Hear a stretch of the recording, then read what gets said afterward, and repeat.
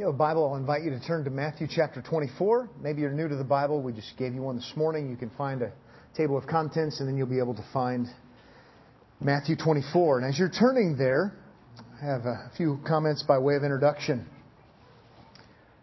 A whole lot has been said in the name of Bible prophecy. Multiple millions of dollars have been made off of fictionalizing it. Countless hundreds of people have set dates about it, despite the prohibition in the Bible against that. Fourth-rate movies have been made about it. Some have even forgotten the essentials of the gospel due to being overly consumed with it.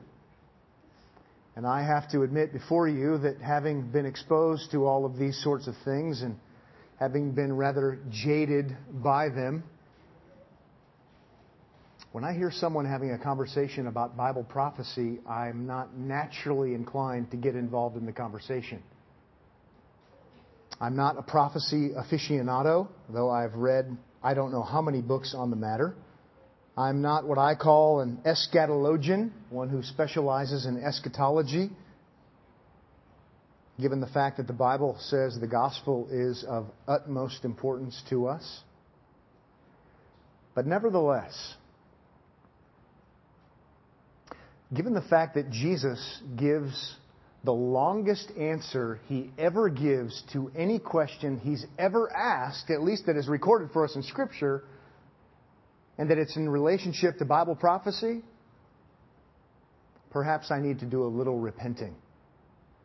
I need to be careful, and I trust some of you need to be careful too, that yes, perhaps you've been a bit jaded and you've been so exposed to abuses in the name of Bible prophecy that it leaves such a bad taste in your mouth that you, quite frankly, want to have nothing to do with it. That's kind of how I'm feeling in my Christian life right about now, to be honest. But just as I think eschatologians and prophecy dudes need to do some repenting, and they need to own the gospel, because I'm afraid too many of them wouldn't know justification if it bit them, I think I probably need to do a little repenting too, because the Bible does say I'm supposed to be ready. The Bible does say I'm supposed to have an eager expectation, and so prophecy is good for me as a Christian. So I'm not sure where you are in all of that, but I would encourage you, yes, to understand justification, yes, to make the Bible or the gospel first priority, but to know that the Bible talks a lot about Christ coming again. Well, that causes me to want to be thankful that we're in Matthew chapter 24 this morning. We'll look at Matthew 24 and 25. It's that long answer that Jesus gives to a simple question. But before we jump into the Gospel according to Matthew in the 24th chapter, we do need to review just a bit.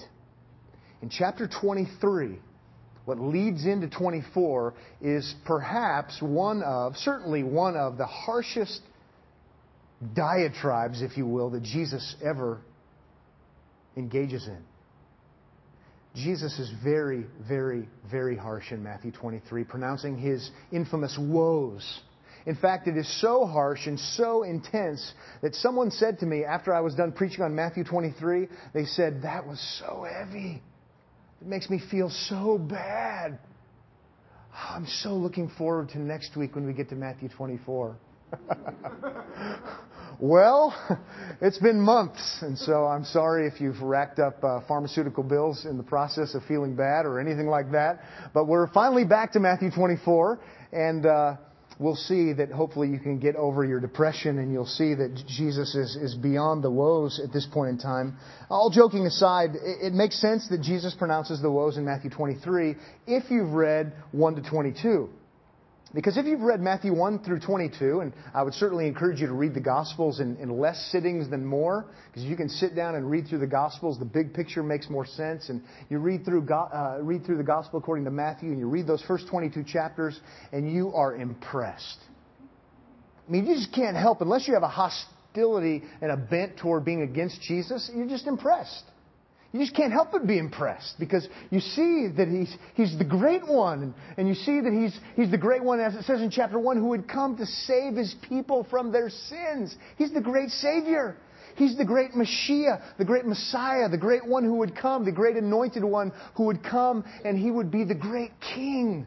And He would be the great Savior. He would be the great ruler. It's really quite amazing. And then, as you're reading, as you are impressed with the greatness of Jesus, you're going to be equally impressed in an altogether different category. Because at every juncture, at every turn, the religious leaders are opposing him. And you just can't help yourself when you get to chapter 23. I believe if you're a follower of this Jesus Christ, follower of Jesus Messiah, by the time you get to 23, there's something in you that isn't depressed by the woes. You're saying, finally! You're saying, that's right! The religious hostiles against Jesus, and they need to be silenced. They need to be put in their place. But Jesus doesn't just pronounce His terrible woes of condemnation. Look with me, if you would, at the end of 23. We do see His compassionate nature. We see Him after pronouncing the woes. And in verse 23 or 37 of 23, Jesus says, "Jerusalem, Jerusalem." Just for sake of interpretation, you, the ones who've been boasting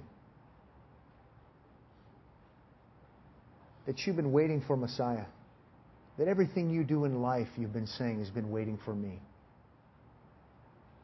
Jerusalem, Jerusalem, who kills the prophets and stones those who are sent to her. This doesn't make any sense. This is crazy. It just reveals your true heart. And then He says in verse 37, how often?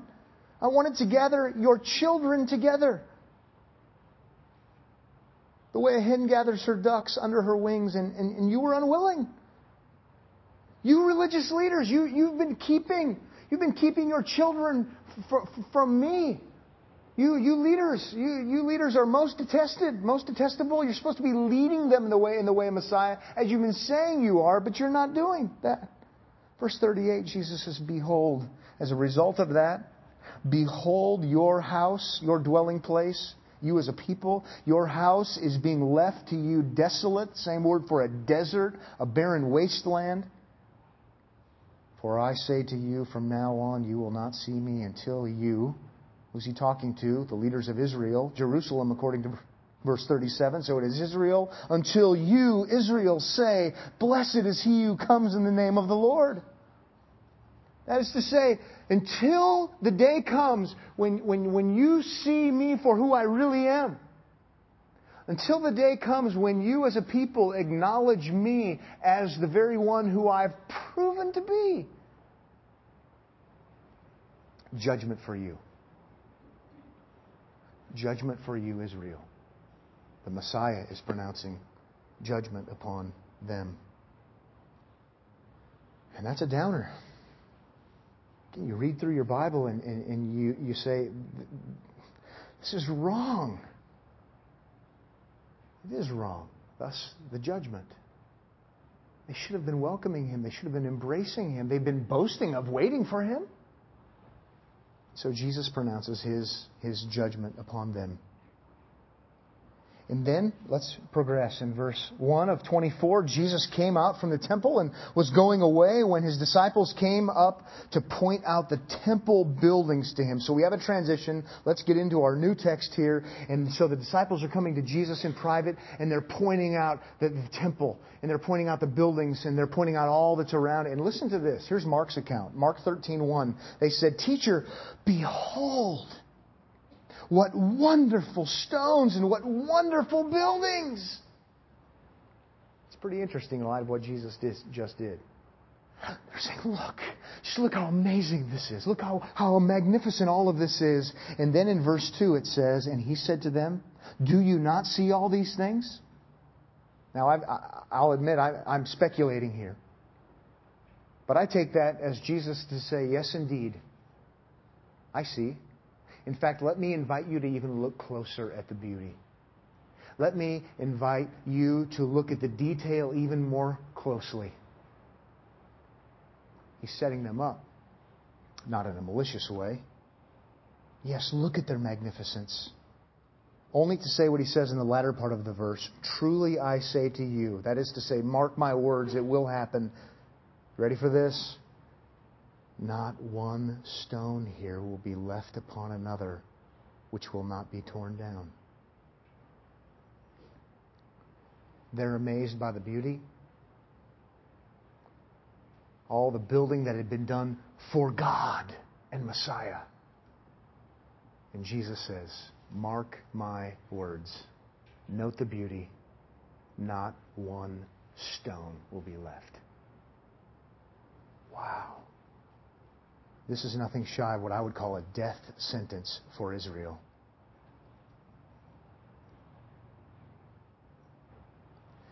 Why would Jesus do this? Well, He would do this because they're worse than Messiah rejectors. They're the leaders who have built massive, ornate testimonies, boasting of the fact that they are the ones who belong to Yahweh. They are the ones who belong to the one true God, and they're waiting Messiah to come and rescue them, and they're dedicated and they're committed. It's all an external facade. It's worse than being a Messiah rejecter when everything outside of you says, we're Messiah embracers. And they're leading the people in this. I won't have a lot of direct application today in today's sermon, and usually I feel very compelled to offer that. So I will say, this is the same Jesus that we deal with today. He hasn't changed. He's not impressed with the externals when the internals are dead. And that's something that we know is true of Christ here. We know it's true of Him when we read even in the later parts of the New Testament. Let's always remember, let's have it in our minds, that Jesus isn't impressed with people who talk a lot about Jesus. If it's not genuine, if it's not the real thing. And we should be haunted by this. Yes, we can say, we're not Israel. Oh, yes, they were so messed up. Let's not be so self-pious as to think somehow we can't talk a lot about Jesus and do a lot of things and build big buildings and all that kind of stuff and think somehow that guarantees that we're for Him. It could actually be worse. His unreserved disapproval of them, His outrage against them. Now, I have a question for you as we're working our way through this passage, and that is, what do you think the disciples are thinking along about now? I have to share my opinion again because it doesn't explicitly say. But as I'm reading the flow of the passage, here's what I think is happening. Again, my opinion. I think if Jesus would have said this some time ago to them, and we would have known what the disciples were thinking, they wouldn't have liked it. No, you're Messiah and destroy the temple. This doesn't make sense, and this is all wrong. And that would have been generally what's been happening with the disciples up until now. And I'm not saying they've got it all figured out by now, because they don't. But I think it's come to the point now where they at least understand enough to know that Jesus is singing their song. They've seen how corrupt Israel is. And they see this actually as something they want to have happen, because it will then mean Jesus is acting as Messiah, as King, even though you have to have destruction in order to get there. And so I mention that because I think it makes an impact on the way you read this. I think it's eager expectation that leads us to verse 3. If you look with me at Matthew 24, verse 3, and you'll see there, it says, as He was sitting on the Mount of Olives, the disciples came to Him privately, saying, tell us, when will these things happen? And what will be the sign of your coming and the end of the age? I think they're enthusiastic. This is going to be messianic glory. Yes, it's going to be bad for the temple, but this is actually a good thing that is going to happen.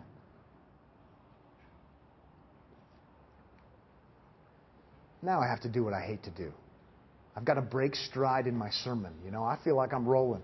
I'm ready to go. I mean, I had a sugar-free Red Bull and a protein bar right before I came out for the service. I'm ready. I'm feeling the flow. Let's keep moving. And I just want to keep going. But I'm going to break homiletical flow and say, we need to pause for a minute. And I hate to do it. I'd like to just keep going. But I also hate to be one of those people that has an elephant in the room and you pretend like it's not there. So, there is an elephant in the room, and we need to just pause and rudely interrupt the passage, and we need to say, now, as many of you know, most of you know, Matthew 24 and 25,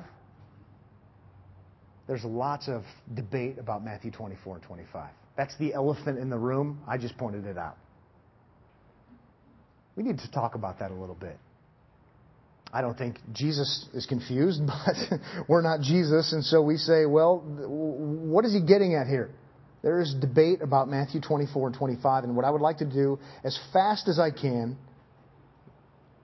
and by the way, I did 30-some verses this first hour, so we're really going to get things moving here pretty fast. So tighten your seatbelts and get out the WD-40 for your Bible, because it's going to really be moving.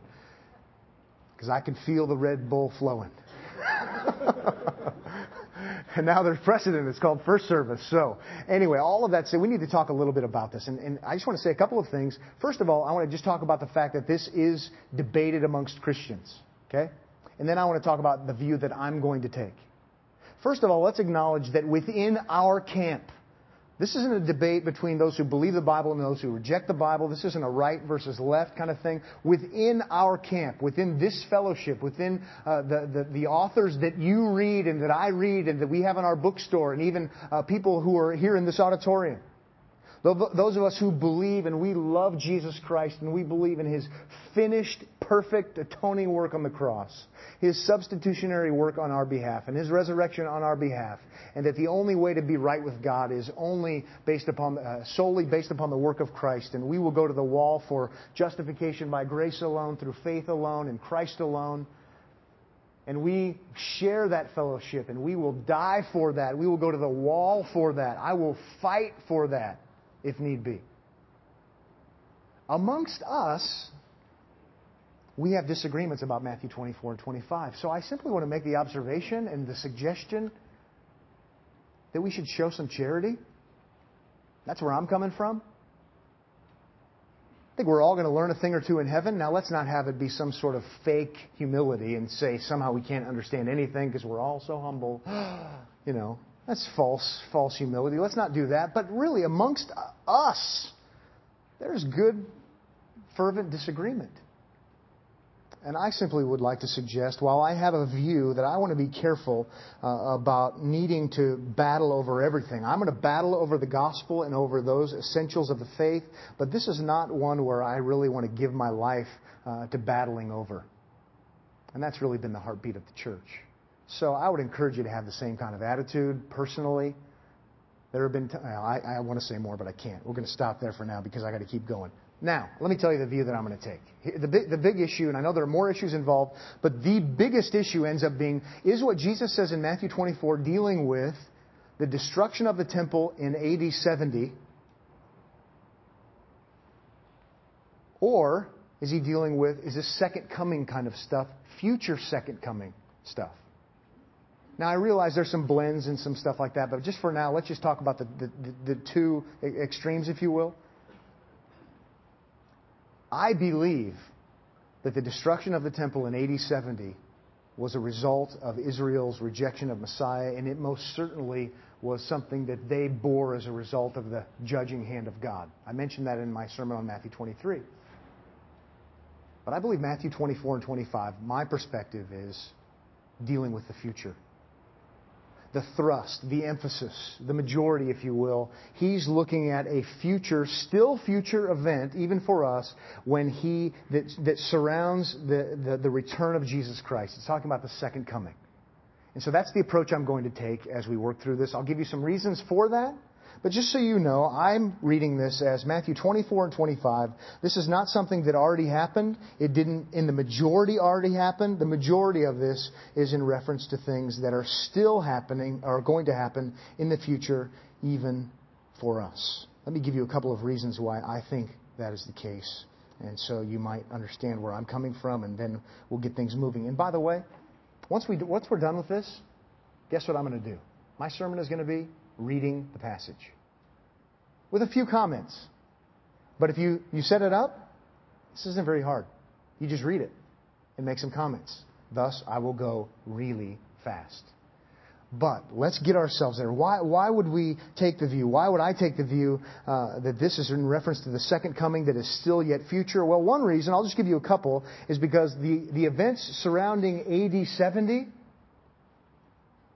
don't seem to match what Jesus says in verse 21. Look with me, if you would, at verse 21. Again, we're rudely interrupting the sermon, but we're trying to understand something here so we can understand the passage better. But the events of 70 AD, the destruction of the temple that no doubt happened, don't seem to match certain parts of this. For example, verse 21.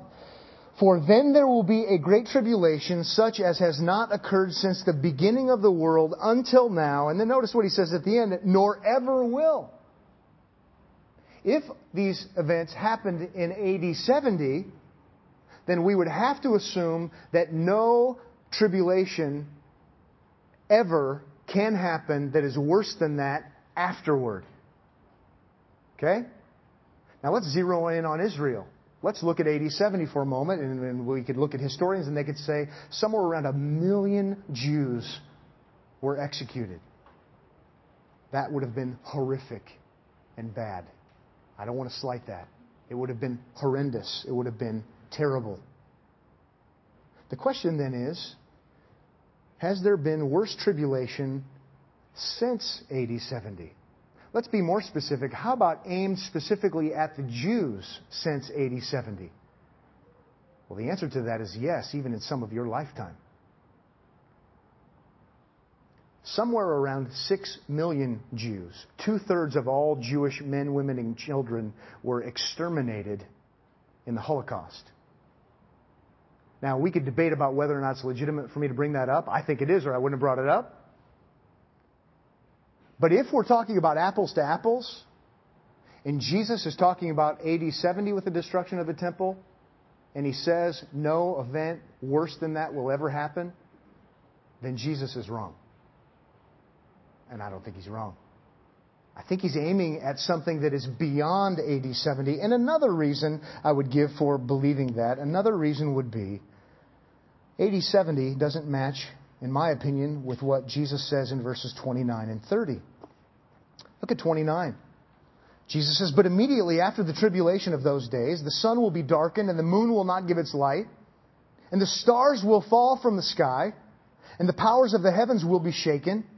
And then the sign of the Son of Man will appear in the sky, and then all the tribes of the earth will mourn, and they will see the Son of Man coming on the clouds of the sky with great power and great glory. Now I realize that if you're in the other camp, you'll say, well, that coming there perhaps is a cloud coming. And in all Christian love, I don't buy it. I think when it says they'll see him, the Son of Man coming on the clouds of the sky with power and great glory, it's not what happened in AD 70. It's second coming that is still yet future. Those are the kind of passages, those are the kinds of things that cause me to say this didn't happen in AD 70, even though that was the judgment of God upon them. There is something far greater coming in the future. And it's because of passages like this. Those kinds of passages end up being deal killers for me in the AD 70 view. Now, let's be fair. We're almost to the passage again. Try to be fair at least.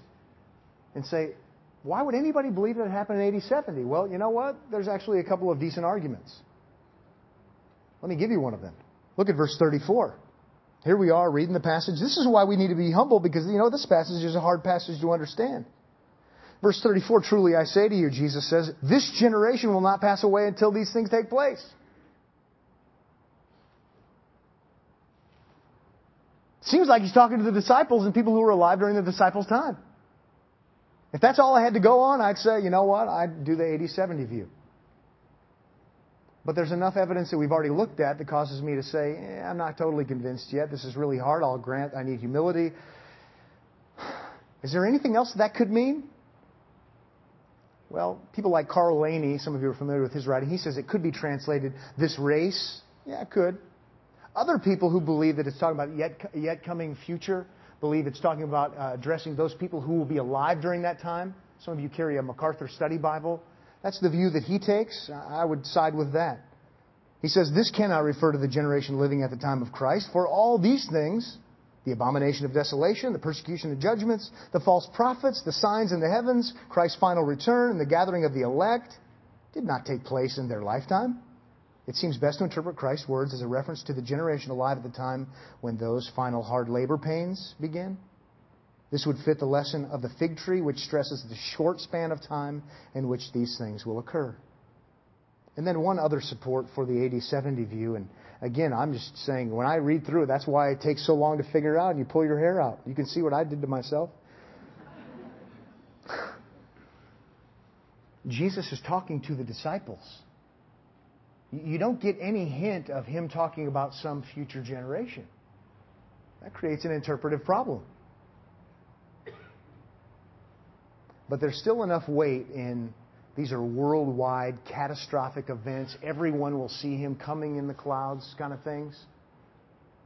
That causes me to say, well, is there any precedent for someone talking to individuals directly, but the application will actually be fulfilled with someone else?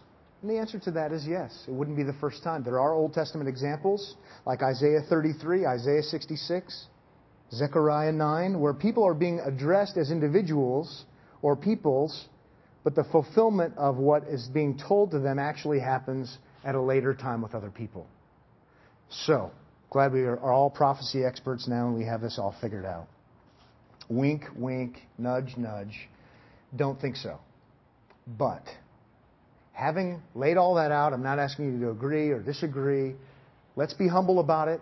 Now at least you'll understand what I'm aiming toward. It's not a unique view. It's probably even the majority view amongst evangelicalism, which says nothing. We're talking about future second coming events. With that in mind, you ready to go fast? We're going to go fast because I can't quit this sermon without talking about my favorite thing in the world to talk about that's going to cause me to repent of all my bad feelings about prophecy. I won't tell you what it is. But we're going to get there after we get to about 30 some odd verses. Okay? You ready?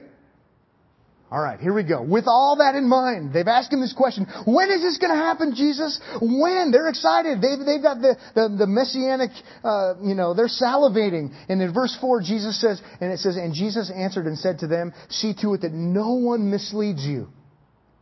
For many will come in my name, saying, I am the Christ, and will mislead many. Notice the many and the many. Many false messiahs will come. That they will characterize the day, and they will be quite effective. Then we move on. Verse 6, you will be hearing of wars and rumors of wars. See that you are not frightened, for those things must take place, but that is not yet the end.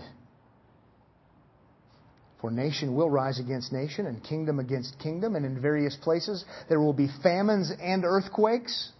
I don't think He's talking about the natural earthquakes we've been seeing that we saw in the Old Testament, that we see during the time of Jesus. There's something extraordinary, and you can even jot down a marginal note. Here's one of the reasons why. Luke's account of the same thing, Luke 21:11, and there will be terrors and great signs from heaven.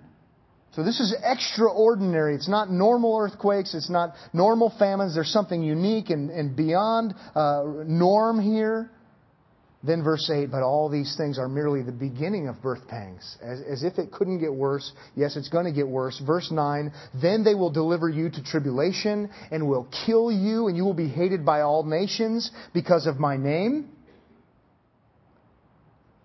And then verse 10, at that time, many will fall away. That is, many will go apostate. Many who profess to be followers of Messiah will walk away from following Messiah. That's what happens in any time, in any era where there's great persecution against those who follow Christ. There is a falling away. It's a purging. It's a purifying effect. That's what persecution does. Verse 10 goes on to say, and will betray one another and hate one another. These are the professing followers of Messiah. Many false prophets will arise and mislead many. Did you notice? We already saw many false Christs. They will mislead many. Many false prophets. They will mislead many. Verse 12, because lawlessness is increased, most people's love will grow cold. Some of you have a translation that says because sin or wickedness, which would seem to fit the idea better. Because sin, because wickedness is increased during that time, most people's love will grow cold. You might want to tuck that away somewhere in your bag of biblical theology when you want to counsel people. sinfulness increases, what happens to love? Decreases. Pretty interesting. It'll happen there. That's just a truism Jesus is getting at. It'll certainly is going to happen here. Then verse 13, but the one who endures to the end, he will be saved. You say, that doesn't fit my theology. Well, guess what? Take it up with Jesus and get in line. The one who endures till the end, he will be saved. And if that's not clear enough, Jesus said this very same thing in Matthew 10:22. You will be hated by all because of my name. So the pressure will be great, but it is the one who has endured till the end who will be saved. This doesn't counter salvation by grace alone, through faith alone, in Christ alone, but it certainly says, if you have been saved by grace alone, through faith alone, in Christ alone, you will endure. And it's a sustained endurance, and Jesus is acknowledging that here. Now you might be thinking it's gotten so bad, it's so heavy, you might think, oh, it's as if there's no good thing happening during this great tribulation. Well, keep reading, verse 14. This gospel, we just talked about being saved. This gospel, the gospel of the kingdom, the gospel that saves, shall be preached in the whole world as a testimony to all the nations, and then the end will come. Don't think somehow that this is so bad that nothing good is happening. Even during this treacherous, horrific time, what's going to happen? The gospel is proclaimed. The gospel is proclaimed even, could we say, at unprecedented levels? To the point where, did you notice where he says, to all the nations? It's pretty interesting. He just got done condemning the Jews for their rejection of Messiah. And yes, that is in fact the case. But you know what? What happens? Now it's to all the nations. And it's going to be at a national level, all the nations level, all ethnos level during this time that is really quite unheard of. And then the end will come. It's not saying all the nations will be saved. It's not saying that all the nations will believe the gospel. But did you see? They will all hear. What are they going to hear? They're going to hear that Jesus is the King. He's the one who's in charge. He is the one who's to be adored and worshipped, whether they believe it or not. And then Jesus speaks of a unique sign. A unique sign that will signal the end getting close. Verse 15, therefore, when you see the abomination of desolation. Remember they said, what's the sign? Therefore, when you see the abomination of desolation, which was spoken through Daniel the prophet, standing in the holy place, and then he says, let the reader understand, which most would understand to mean, this is talked about in the Old Testament, so I don't need to elaborate on it. You know what this is talking about. He's saying, you want to see a significant sign that the end is near? It's during the abomination of desolation. You could translate that, the abomination which leads to desolation. Abomination is something that is severely idolatrous, something that is severely bad and anti-God. It is blasphemous. The abomination which leads to desolation. Desolation means emptiness. This is taken from Daniel, where it would talk about the temple, where the temple would be defiled and it would be so messed up with ungodliness that it wouldn't be usable anymore, that they would abandon it. There's all kinds of debate about what this is talking about as far as when. Really, we've already dealt with those issues. There are actually some who would believe this happened before Jesus' time, but that wouldn't make Jesus' statement make any sense because he's talking about something still yet future. That's because of what Daniel 11 says when it's talking about something that has happened, and it's referred to as the abomination of desolation. Antiochus Epiphanes conquered Jerusalem in the 2nd century. He sacrificed a pig on the altar, from what we read in history, and he set up a statue of Zeus, and he used it as a brothel. Well, that would have been an abomination of desolation. But Jesus is talking about something here that is still future. And I believe what we've already talked about leads us to believe that this isn't even the destruction of the temple in AD 70 as bad as that would have been. I think that fits with verse 19 that says it's the worst event ever. It fits with the interpretation, what I would consider a straightforward interpretation of the second coming statements of verses 24 and 27. It fits with the prerequisite of first preaching the gospel to all the nations, verse 10. And I think it fits what Paul is saying in 2 Thessalonians 2:3, which I think he's referring to as something the Antichrist will do in the future. It's the desecration of the temple. And I'm not going to re-preach Revelation 13, but I think he's talking about what will happen in the future there. It's the same event. So when you see the abomination of desolation, that's a key sign. Then verse 16, let's pick it up again in Matthew 24. Then those who are in Judea must flee to the mountains. When that happens, if you're around, you need to flee. You need to get out of town. Verse 17, whoever is on the housetop must not go down to get his things that are in his house. Whoever is in the field must not turn back to get his cloak. But woe to those who are pregnant and to those who are nursing babies in those days. But pray that your flight will not be in winter or on Sabbath. He's saying it's going to be bad enough. You'd want to pray and hope for your circumstances to not make it even worse.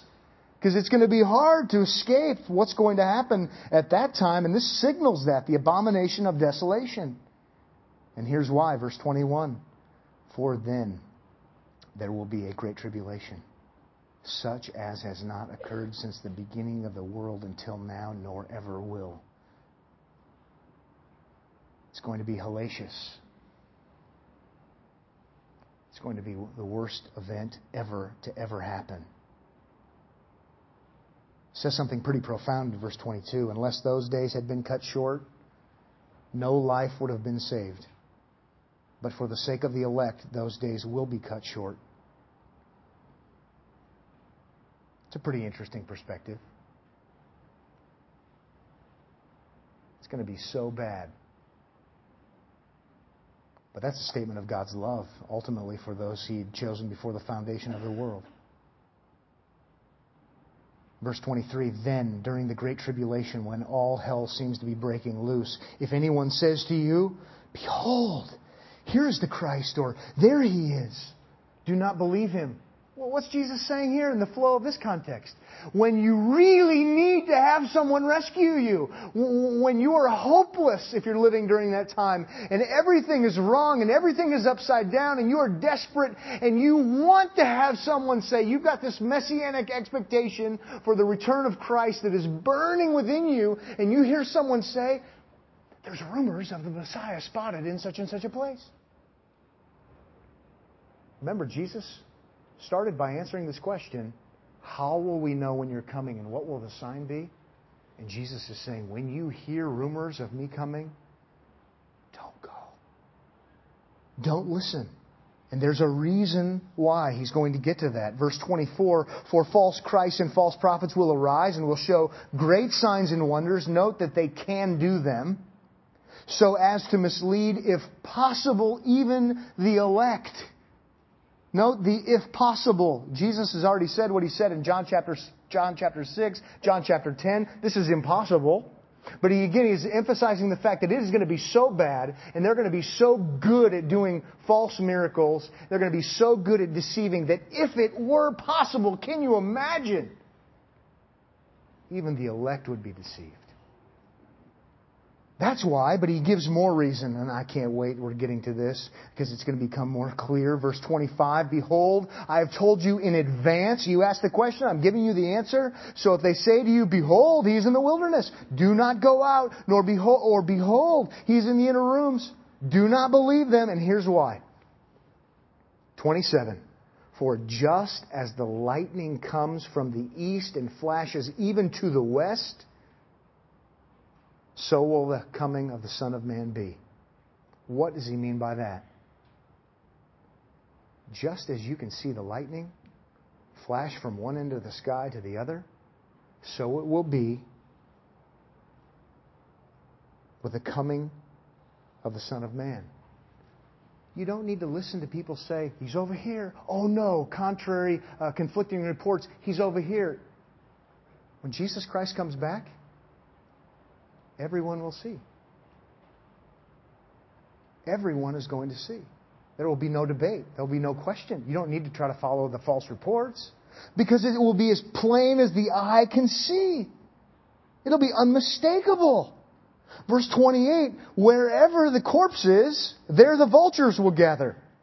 Now that's one that will cause you to scratch your head if you take it out of the context. I read that and go, what? But if you just keep it real close to verse 27, I think the best option to understand that would be everyone will see. Just like when there's a dead animal, how do you know where the dead animal is? Everyone knows where the carcass is. Why? Because the birds are flying above. Now, why Jesus used that particular analogy here, I don't know. Perhaps it's because of the bloodbath. Perhaps it's because of all the death and destruction. But I think the best way to take it, and his point is, simply an elaboration on verse 27. It will be visible to everyone when Jesus comes again. Verse 29, but immediately after the tribulation of those days, the sun will be darkened, and the moon will not give its light, and the stars will fall from the sky, and the powers of the heavens will be shaken. And here's my favorite part. This is why I had to go so fast and we had to cover so much, or I would be depressed all week. And then the sign of the Son of Man will appear in the sky. I think the sign is the Son Himself. And then all the tribes of the earth will mourn, and they will see the Son of Man coming on the clouds of the sky with power and great glory. And He will send forth His angels with a great trumpet, and they will gather together His elect from the four winds, from one end of the sky to the other. But what I love is in verse 30. All the tribes will mourn, and they will see, that is, all of them will see the Son of Man coming on the clouds of the sky with power and great authority. This is what causes me to say, okay, I'm going to repent and say, I might just read another book on eschatology. This causes me to say all the bad taste in my mouth because of the abuses. You know what? This has been a great passage in my life for me to say, all right, I overreacted. You know what? I do love eschatology. Provided we're not talking about charts, graphs, colors, ad infinitum, ad nauseum. I love eschatology, the coming of Christ, because when He comes, how is He going to come? With all power. And what did it say there at the end of verse 30? And great glory. Oh, yes. Yes! This is what it's all about. Ultimately, it's not about all of the other stuff, as good and as important as that might be. The coming of Jesus Christ is ultimately aiming toward this one great end, and that is Jesus Christ on full display for everyone to see, whether they be His friend or His foe, to reveal His great power and what? His glory. It glorifies Jesus Christ to have Him come again. I love prophecy. You should love prophecy too. Because we as believers love the coming of Christ. Because we love to see His glory manifested more than we love anything else in life. So if you would, let's talk about the details offline. But let's do what they always tell you in the speech class. Keep it simple, stupid. I need to keep it simple, stupid, Pat. Ultimately, it's great because it will glorify Christ, because everyone will see that He really is who He said He was. And Omaha Baptist Church said in unison, Amen! Well, we'll get to the Baptist part some other day, maybe. We do have a quarterly meeting afterward. No, I'm kidding. That was Baptist joking. So let's pray. Let's be done. Father, thank You for this morning. Thank You for Jesus Christ, that we can glorify Him. And we can glorify Him even by looking into these things that we believe are yet future, that we're waiting for. And Lord, may we consider ourselves remiss of our Christian devotion and passion if we're not ultimately singing about this. That Christ is to be exalted, Christ is to be glorified, and that is what we long for as believers. We long for it now as a church, as Christian individuals, even as we're proclaiming the excellencies of Christ right now as we live. And we long for His return as He can be glorified in that as well. In Jesus' name, amen.